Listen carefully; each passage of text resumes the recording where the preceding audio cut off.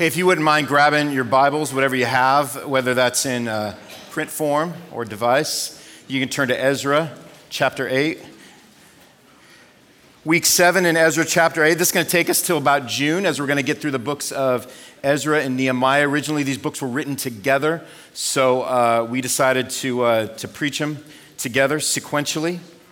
Ezra chapter 8. If you're on a device, ESV, English Standard Version, is what you want to go to track with us.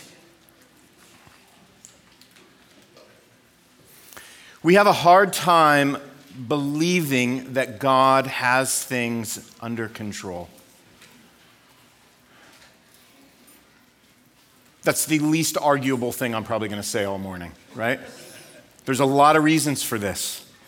One reason could be that technology has made us believe that we are incredibly capable, right? And convinced us that we have the power to make things happen.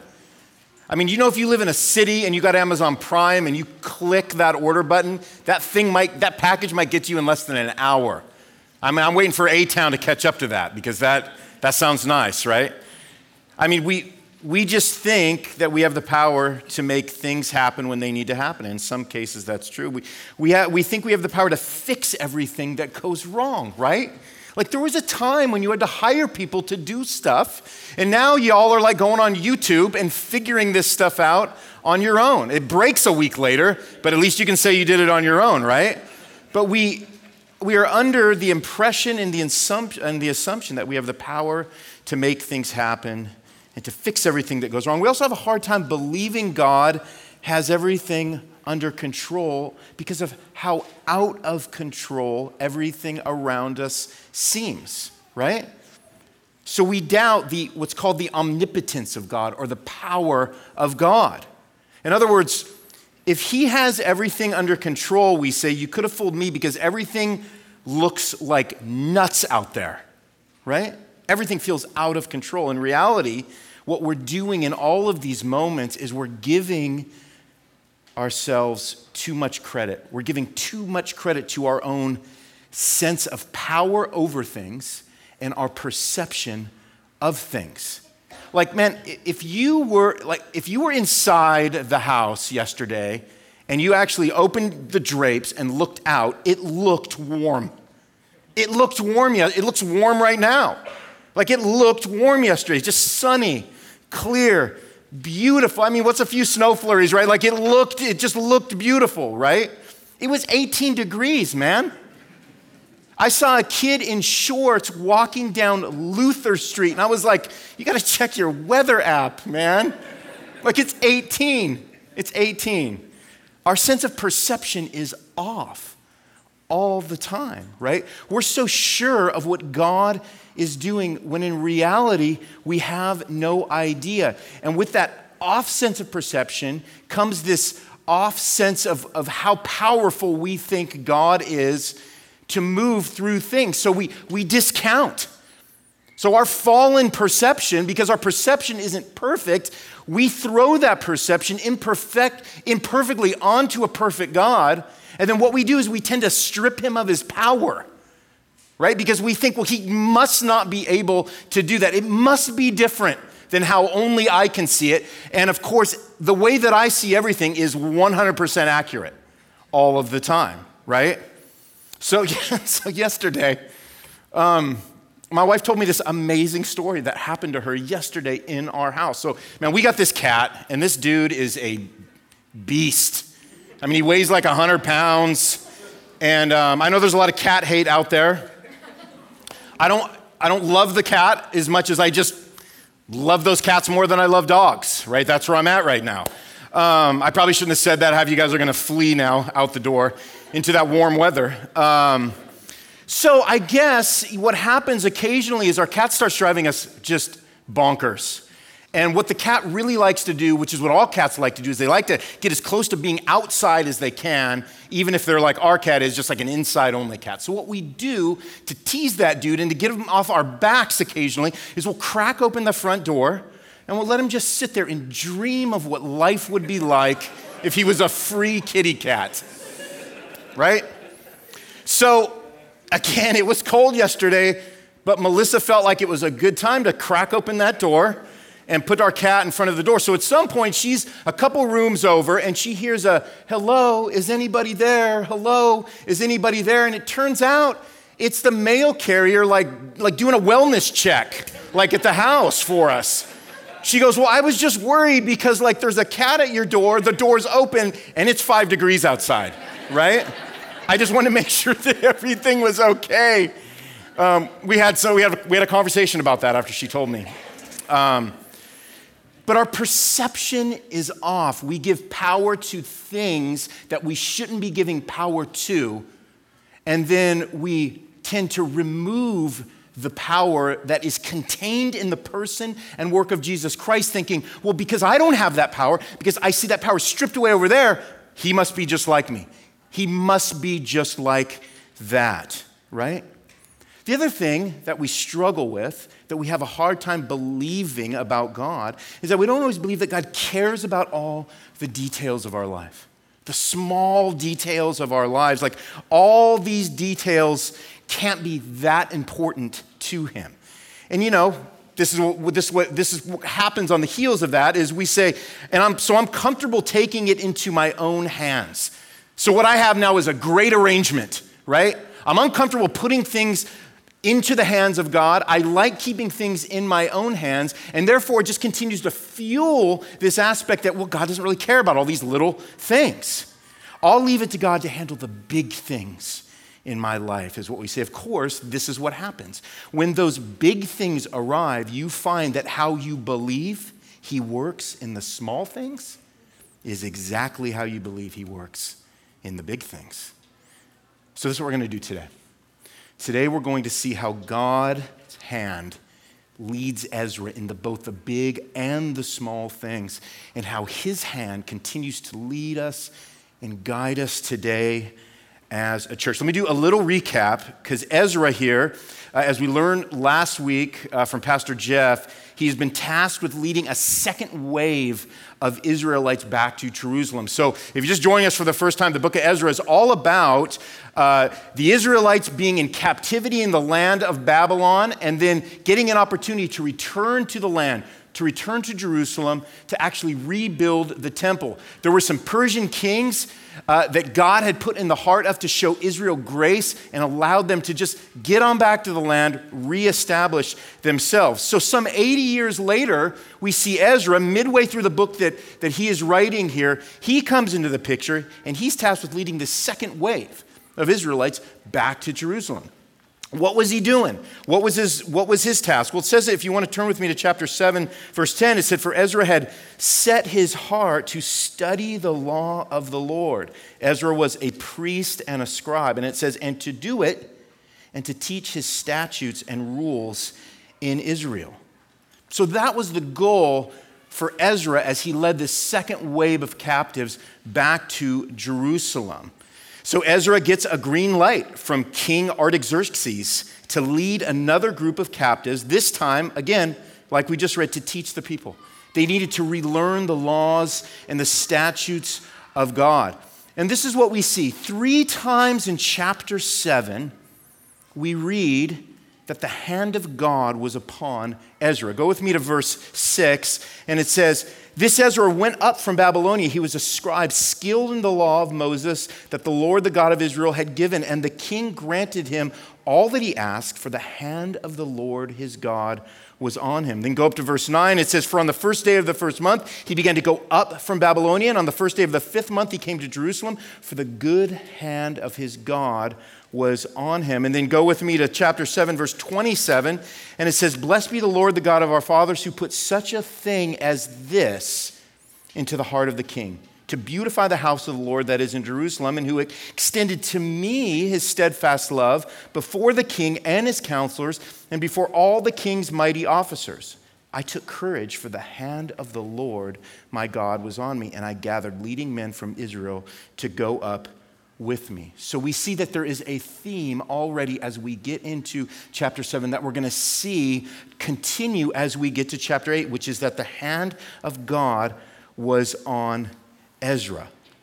we're going to see that it's a theme. It's a theme all the way through Scripture, by the way, but it's really pronounced here as we are finishing up the book of Ezra, seeing the way that God's hand is on him as he's preparing this rather large, crazy, just nuts journey with a massive group of people back to Jerusalem. This is what it says if you pick up with me in verse 1 of chapter 8. These are the heads of their fathers' houses.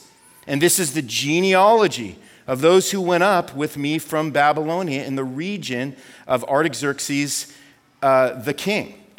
Now, none of you need me to read all of those names through verse 14 because I've been laughed at enough this week, I got to tell you. So, I'm just going to trust it in your own good time, and I know all of you are going to do that today. When you get home, you're going to read through verse 14, and it gives us this genealogy of everybody that went back with Ezra. So we get a chance to see all the names, and we get to see that Ezra assembled this large crew. But he realizes at some point that there are not enough Levites coming back with him. Levites being the tribe of the Israelites who ministered in the temple and taught the people God's laws. So he finds men to do a search to find more Levites. Pick up with me in verse 15. It says, I gathered them to the river that runs to Ahava, and there we camped 3 days. As I reviewed the people and the priests, I found there none of the sons of Levi. And so what he does is when you read 17 through 20, he employs men to find sons of Levi, and he gathers now a large band of Levite priests to travel with him because we can only guess he needed help. We can only guess that he needed, as a functioning priest, to have more priests to help him do all of the temple sacrifices and help him teach the law and the statutes of the Lord to the people. Ezra is a humble guy. He needs reinforcements. He doesn't want to go there as the single solitary priest of the Lord. So he says, hey, where are all these people that are supposed to be engaged in these activities? And so he humbles himself and he gathers them together, and then he pauses. And then he pauses as we get to verse 21. Man, pausing is so important. Pausing. Have you ever thought about that? Maybe you have, maybe you haven't. Maybe a pause is a really scary thing for you because it means at some point you got to stop in your tracks. It means at some point you actually have to think about what you're doing. It means at some point you have to think about what you're thinking. It means at some point you have to think about the things you actually believe. It means at some point you got to think about the relationship that you have to the things that you actually believe. Guess what? That's a really uncomfortable spot. We're not good at pausing, right? We're not good at just stopping and saying, hey, hold on 1 second. Before I take another step, let me consider. And yet we see all through the Bible that wisdom comes by people who pause and stop. And this is what Ezra does. He humbles himself. He stops. He prays before the Lord because the journey to Jerusalem was a significant one. Pick up with me in verse 21. It says, then I proclaimed a fast there at the river Ahava that we might humble ourselves before God to seek from him a safe journey for ourselves, for our children, and all our goods. For I was ashamed to ask the king for a band of soldiers and horsemen to protect us against the enemy on our way, since we had told the king the hand of our God is for good on all who seek him, and the power of his wrath is against all who forsake him. So we fasted and implored our God for this, and he listened to our entreaty. So we see that Ezra pulls back, he waits, he consults the Lord, he has particular kinds of fears and concerns. And then we get to verse 30 as we're stepping through this. And it says, so the priests and the Levites took over the weight of the silver and gold and vessels to bring them to Jerusalem to the house of our God. So what we see here is that Ezra assigns all of the stuff that needs to go back to the temple, the silver, gold, and the vessels. It needed to be transported by the Levites, and that's what he does. And then finally, as we get to the end of the chapter, we learn that they have a successful journey. We learn that they finish by taking inventory, by offering sacrifices to God. It says in verse 31, we departed from the river Ahava on the 12th day of the first month to go to Jerusalem. The hand of our God was on us. There's that again.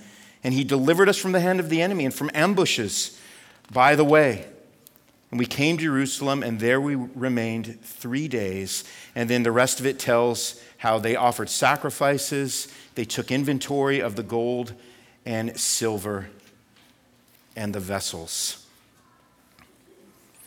So one of the significant phrases that we see throughout chapters 7 and 8, which we've said here a few times, is that the hand of God was upon Ezra and the Israelites as they stepped out in faith, as they journeyed this long journey back to Jerusalem. God was leading his people back to worship. He was leading his people back to the temple. He was leading his people back to being a people who were living in the presence of God and living in obedience to him. God was rebuilding, he was restoring, he was renewing their lands, their houses, their temple, their tribes, their way of life. And by the way, God was invested in every detail concerning the livelihood of his people.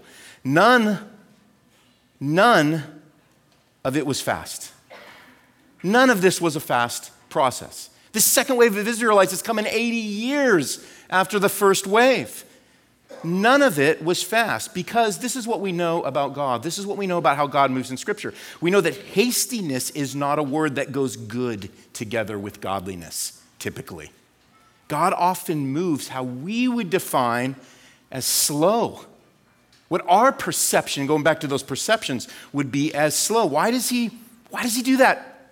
Why does God work so slow in your life? Why does it feel like your life has moved at a snail's pace when you consider the things that you wish could just, give me a little nudge, Lord? Can we just kick it into gear? I mean, is life just first gear constantly? Just this slow capacity for moving forward? Why does God do that? Why does life feel slow to you and to me? Well, I think based on what we see here in Ezra and all of Scripture, it's that so we have eyes to see the ways that he moves us,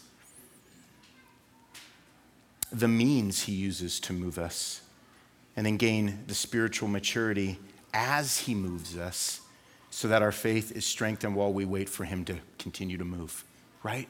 Things happen when we are slow and when we wait and when we do what Ezra here does as he's bringing this second wave of people back to Jerusalem. The hand of God was upon Ezra and his people. The people also lifted their hands and their hearts to God. Ezra sought God through the fears and potential complications that they would face. We think, listen to this, that when we face fears, it must mean something is wrong with our faith. Or when we face barriers, that God must be in the break room. In fact, it's the fears we experience due to the opposition we face that drives us to prayer, to lift our hands and hearts up to God and say, I need you because I got nothing for this. I got nothing for this. When we get to verse 21, Ezra goes before the Lord, fasting and praying, saying, I got nothing for this. I have nothing. We think helplessness is a bad thing. In Scripture, God makes helplessness a holy thing.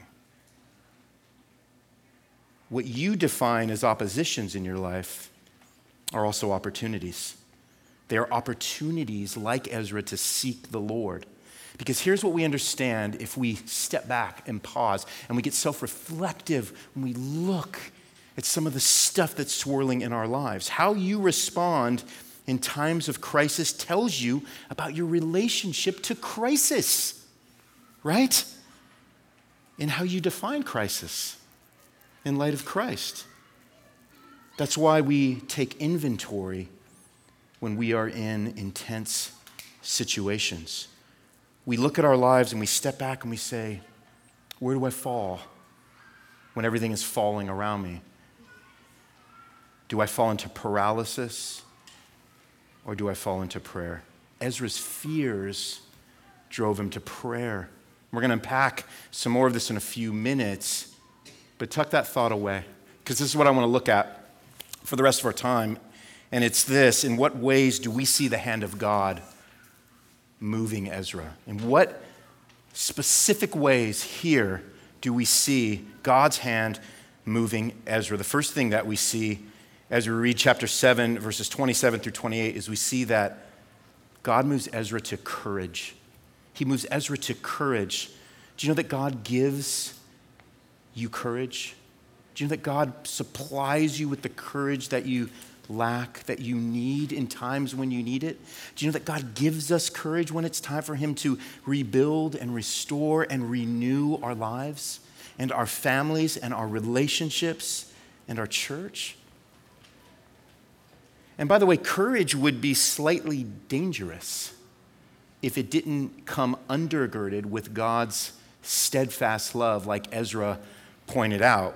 Blessed be the Lord, the God, our fathers, who puts such a thing as this into the heart of the king, to beautify the house of the Lord that is in Jerusalem. The 7:28 says, and who extended to me his steadfast love before the king and his counselors, and before all the king's mighty officers. I took courage, for the hand of the Lord my God was on me, and I gathered leading men from Israel to go up with me. Courage is dangerous if it doesn't come undergirded with God's steadfast love, because steadfast love points to God's, what He's showing here, His covenantal loyalty that He commits to His people. Courage without love, well, that can lead to brashness, right? That can lead to foolishness. But godly courage, like what we see here in Ezra, is grounded in the steadfast love of God. Psalm 31:23 says, love the Lord, all you saints. Listen to this. The Lord preserves the faithful, but abundantly repays the one who acts in pride. Be strong and let your heart take courage, all you who wait for the Lord. You don't know this right now. Some of you don't know this, but you all are all waiting for the Lord right now. Some of you guys are just trying to run ahead. But there is never a moment in your life, and sometimes it's more pronounced, and sometimes it's more extreme, and sometimes the weight of it bears on you heavier, but we are constantly in a state of waiting before the Lord. Because is there ever a time in your life where you just don't need courage? You know, God, I feel good today. You know, bumped up from 18 to 30 degrees. I feel good. I can walk outside without 50 jackets. I don't need courage today. See, the Bible wouldn't say that there's ever a moment for you that you don't need the courage that you accumulate through waiting on the Lord. The Bible calls that the lifestyle of the one who puts his trust in the Lord.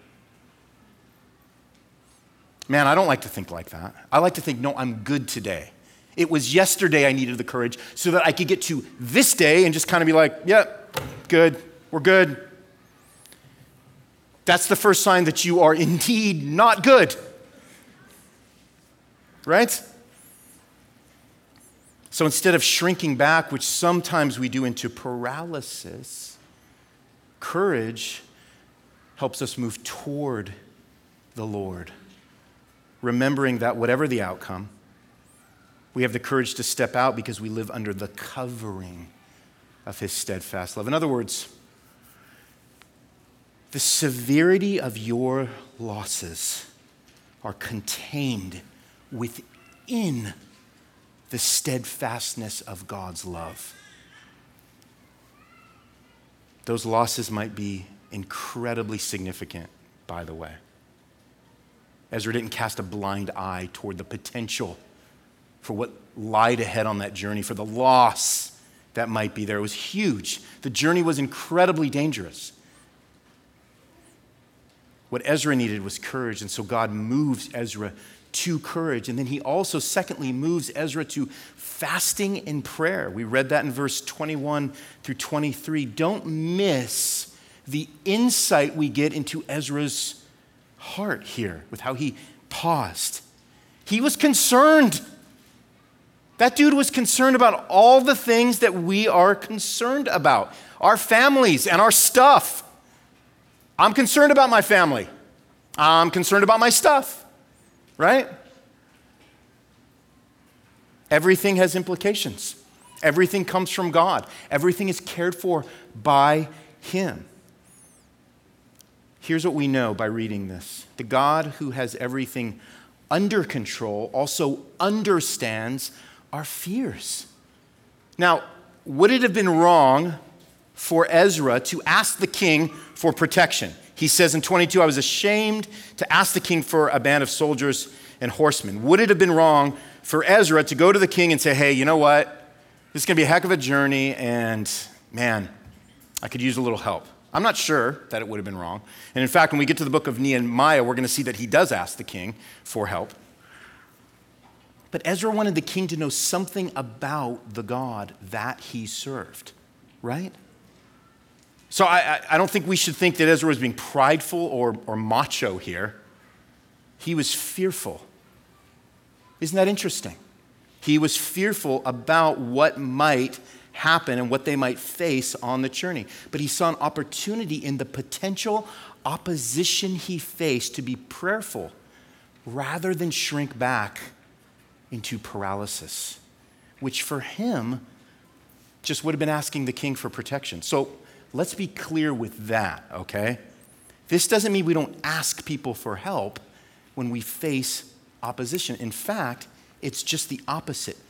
We do what Ezra does. We get with people. Ezra didn't ask the king for protection, but what did he do? He gathered the people together to fast and to pray.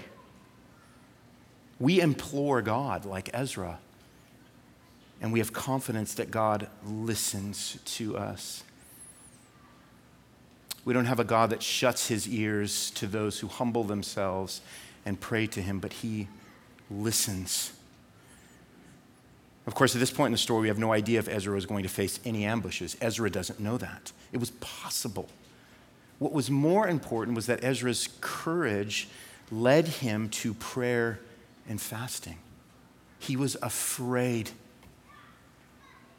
He was afraid, but his fear drove him to humility, not in thinking he could just figure it out himself. Listen to what it says to us in Psalm 20. This is helpful. Now I know that the Lord saves his anointed. He will answer him from his holy heaven with the saving might of his right hand. Some trust in chariots, some in horses, but we trust in the name of the Lord our God. They collapse and fall. We rise. We stand upright. You're probably going to stand with a limp upright, but you'll be standing upright. God moved Ezra to courage, to fasting, to prayer, and then finally, God moved Ezra to move. God moved Ezra to move forward. Look at what it says in verse 31. Then we departed from the river on the 12th day of the first month to go to Jerusalem. The hand of our God was on us, and he delivered us from the hand of the enemy and from ambushes along the way. Get on the road, Ezra. Man, you've done your due diligence. God has blessed you with courage. You paused. God moved you to fasting and prayer. He's giving you what you need. You have everything, but you need to take that step, brother. You need to take that step. There was no guarantee, listen, there wasn't going to be trouble. But this time there wasn't, we read. God blessed them with a safe journey. Now listen, Ezra was undoubtedly helped in so many seen, unseen, and surprising ways that just aren't recorded for us here. But he wouldn't have known or experienced any of it had he been looking to his own hands to provide what he needed, right? It's an amazing thing when we finally receive the help we need. The regrets that I carry in my life, a lot of them come back to this idea that I just didn't want to ask somebody for help. And when I finally did, everything got better. And I'm angry and I'm regretful that my pride kept me from asking people for help. It's an amazing thing when we finally receive the help we need. We were designed as people to need help. Help is not the result of the fall. Right? What did it say about Adam? He needed a helper.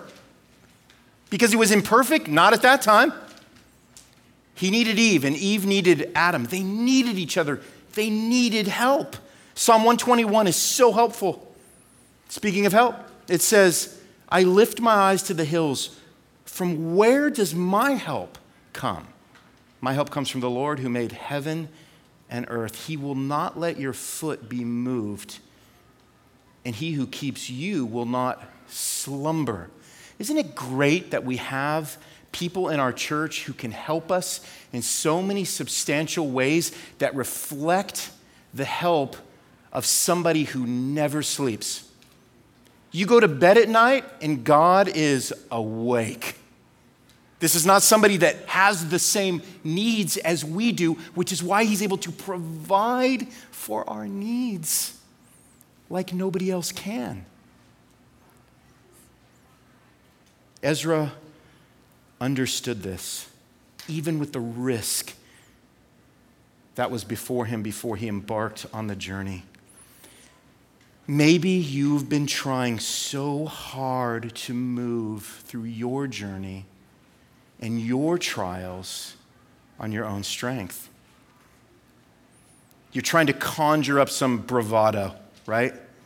Maybe you don't even think to ask the Lord when things start going south. So you either move forward brashly or foolishly, or maybe you have a pattern in your life of doing the opposite where you just fall back into paralysis. The pattern that Ezra models for us here is the pattern the church needs to imitate. We need godly courage grounded in God's steadfast love. We need to fast and to pray when difficult decisions or unwanted circumstances threaten to consume us. We need to make sure we move forward when everything in us wants to collapse in fear. How do we do that? Well, I think I just laid out some of the ways that God empowers us to do that. How do we practically do that as a church? It's pretty simple. We do it with others.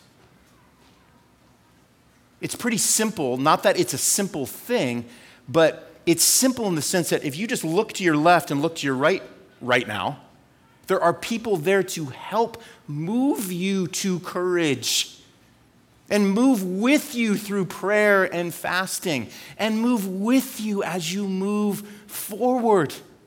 It's the body of Christ, right? I'm an arm, but I need a leg because I can't move right now. God supplies us with people as a way to supply us with himself. God isn't just rebuilding, restoring, and renewing you alone. Listen, I need you to listen to this. He is using your story, and you got a story, as the means to rebuild, restore, and renew others and other people's stories.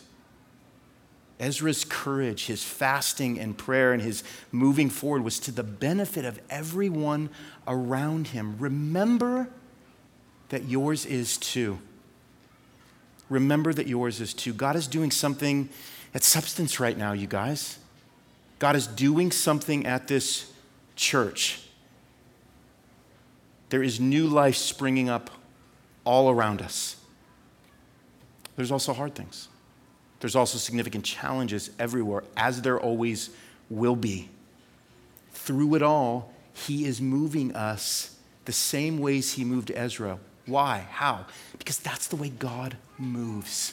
God always moves in us courageously and towards fasting and prayer and forward with others. Will we respond to God's movements with that same courage, prayer, fasting, and forward motion? Will you step forward into those things with me? As I pastor you, as I preach God's word, as I say, hey, Substance Church, Here's some things we see God doing. Here's some directions we see God moving. Will you step in to that space with me, with courage, with fasting, with prayer, with forward motion, not with brashness, not with foolishness? Man, we are slow as a church. We just go slow. We're not a rock and roll church. You guys are all straining to see your lyrics in the bulletin. I mean, dude, there's a ton of stuff we're not doing here. None of it's right or wrong. Most of it's just neutral stuff that we don't know what we're doing about, right? Will you walk with me as we seek the Lord together? And here's the bigger point of that. It's not Ezra, and it certainly ain't me, that should even inspire you as much as it's Ezra and my job to point you to Jesus. This is the most important thing I'm going to say in this message. Jesus was courageous in the face of opposition. Jesus fasted and prayed when he was at his absolute lowest point. Jesus moved forward in humility and obedience to the cross before rising triumphantly from the grave. It's because of Jesus that we have what God gave to Ezra, which is his hand upon us to lead us, to equip us, to encourage us. We have that because God has us. But we are meant to do this together, and we will do this together by God's help and his good hand. Amen?